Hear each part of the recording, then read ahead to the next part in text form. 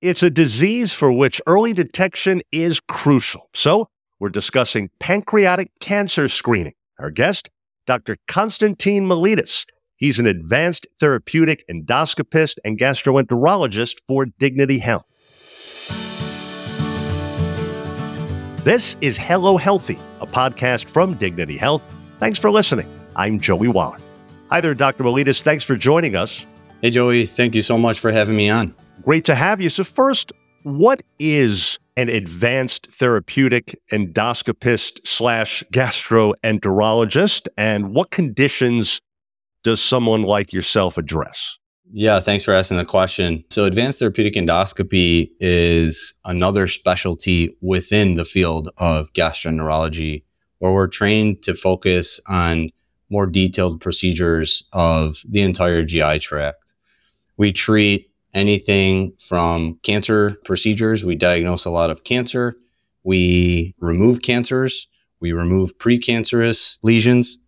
And we sometimes even perform weight loss procedures endoscopically through the scope, which doesn't require any surgery. Very interesting. So speaking of cancer, we mentioned we're focusing on screening for pancreatic cancer. First, who's generally most at risk for getting it in the first place? So pancreatic cancer in general, just to set the record straight, is a fairly rare cancer. It only affects 1.6% of the general population. But we all know that it can be extremely detrimental and lethal. It only has a 10% 5-year survival rate. And its poor prognosis is thought to be due to aggressive behavior, often advanced stage at the time of diagnosis, and poor response to currently available therapies. And so there are no current pancreatic cancer screening guidelines for the general population. However, there are some guidelines that recommend screening for certain patient populations which are at high risk for developing pancreatic cancer. There's a multitude of genetic diseases and findings, as well as syndromes, that put certain patients at a higher risk for pancreatic cancer. And so who would some of those people be? So patients that meet criteria for pancreatic cancer screening are patients who have a family history of pancreatic cancer, which includes 2 first-degree relatives with pancreatic cancer. And first-degree relatives mean mother, father, sister, and brother. Other things that would qualify for pancreatic cancer screening are PALB2 mutations, Lynch syndrome, and one of the most interesting mutations are BRCA1 or 2 mutations. And a lot of people think of BRCA mutations being associated with gynecologic cancers like breast cancer and uterine cancer. However, there is a pretty significant risk of developing pancreatic cancer as well. So much, in fact, the most updated guidelines recommend that anybody with a BRCA mutation should undergo pancreatic cancer screening. The previous guidelines had mentioned that only BRCA patients with a family history of pancreatic cancer should undergo screening. However, what studies have shown is that there's up to 8% lifetime risk with BRCA mutation alone, regardless of family history, and therefore the guidelines have been updated. Gotcha. How about lifestyle-wise? Anything that certain people should be aware of that if they're doing means they perhaps should go for screening? There's nothing lifestyle-wise that would qualify somebody just for pancreatic cancer screening alone. But risk factors for developing pancreatic cancer in the general population are smoking, heavy alcohol use, sedentary lifestyle, obesity, to name a few. So you're saying that if you fall into any of those categories, it still doesn't necessarily mean you need to go for screening? Correct. The general population, at this point, there hasn't been any guidelines to recommend screening for the general population because it is a fairly rare cancer. Now, this disease also spreads very quickly. And so how long does it usually take, for instance, to go from stage 1 to stage 4? It can vary, to be honest. But what studies have shown based on animal models is that typically the stages can change in about a year, which is why when somebody is enrolled in a pancreatic cancer screening program, there has to be at least annual evaluation of their pancreas. Now, pancreatic cancer screening, we have to remember, does not prevent pancreatic cancer from forming. It's just a procedure or an imaging study to look for specifically a pancreatic abnormality that can raise our suspicion earlier, have it diagnosed earlier so that we have a better chance at curing it or improving survival. Understood. And so you led me beautifully there, Doc, into my next question, which is at Marion Regional Medical Center and Mission Hope Cancer Center, you're the one spearheading this new pancreatic cancer screening program, which is clearly one way of at least trying to avoid an advanced stage of the disease, right? Correct. It's similar to other cancer screening protocols where being proactive is always better, similar to mammograms and pap smears. The point of these studies is to detect cancer at an earlier stage. And so hopefully by doing this and by patients who meet criteria for pancreatic cancer screening program can get screened early and hopefully cure such a detrimental and lethal condition.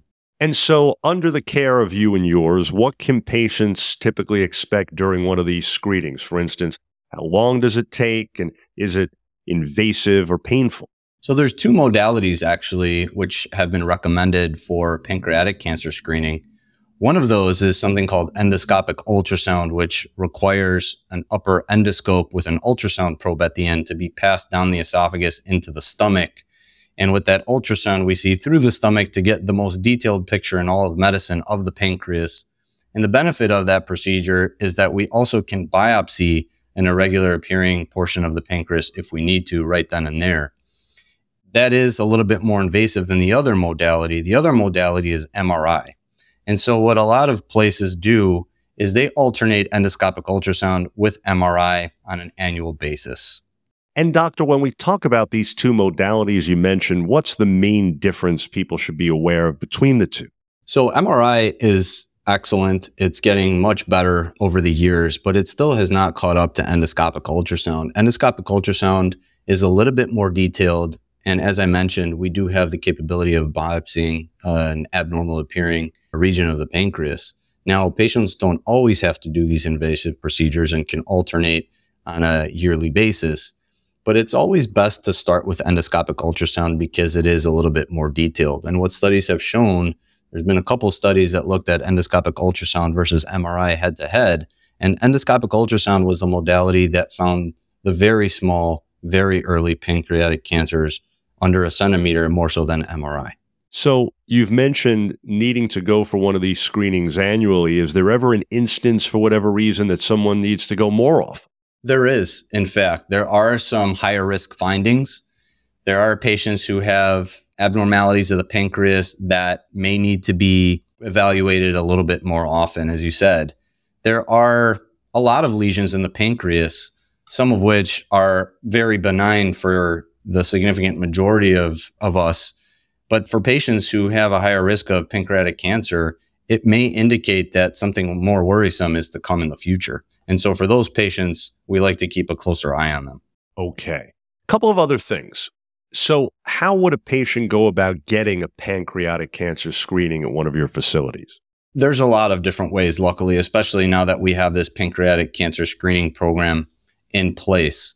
First, they can contact us directly and we can facilitate them and screen them to see if there's somebody who would meet criteria for pancreatic cancer screening. However, we luckily have an algorithm through a lot of primary care offices, through oncologists and other general gastroenterologists who can help us filter and find these patients who may find this of benefit. And then in summary, Doc, wanted to close by getting your further thoughts on something that you pointed out early on, which is it's a relatively small number of people that get pancreatic cancer. And yet, as you also mentioned, there can be a grim prognosis if it's caught too late. So it's kind of a catch-22 for people like you fighting against this, isn't it? Because I would imagine due to the fact that more people don't get pancreatic cancer, more people don't heed the kind of warning that you're trying to deliver right here today, right? Yeah, that's exactly right. But it is a cancer that is on the rise. It's responsible still for a lot of deaths. I mean, 1.6% of our large population in this country is still a lot of people. And if we can pinpoint some of the people who are at higher risk and try to minimize the disease progression, then I think that we can make such a huge impact. And luckily, here at Mission Hope and at Marion Regional Medical Center, we're super fortunate to have the amazing staff and support and resources to make such a significant impact on the community. by developing only the second official pancreatic cancer screening program in the state. We offer both EUS and MRI to screen our patients. And luckily, as I mentioned, we have the support from multiple different specialties in order to give our patients the best possible care. Indeed. And as with so many other things in the medical world nowadays, the bottom line is, simply put, early detection is the key. Well, folks, we trust you're now more familiar with pancreatic cancer screenings. Dr. Constantine Miletus, thanks so much again. Thank you, guys. Thank you for having me. Absolutely. And for more information about Dr. Miletus, please visit dignityhealth.org/PHC, and then click on Services, and then on Gastroenterology Advanced Endoscopy. In fact, there's a video posted there in which Dr. Miletus talks more about what he and his colleagues do. Now, if you found this podcast helpful, please do share it on your social media. I'm Joey Wallach, and thanks again for listening to Hello Healthy, a Dignity Health podcast.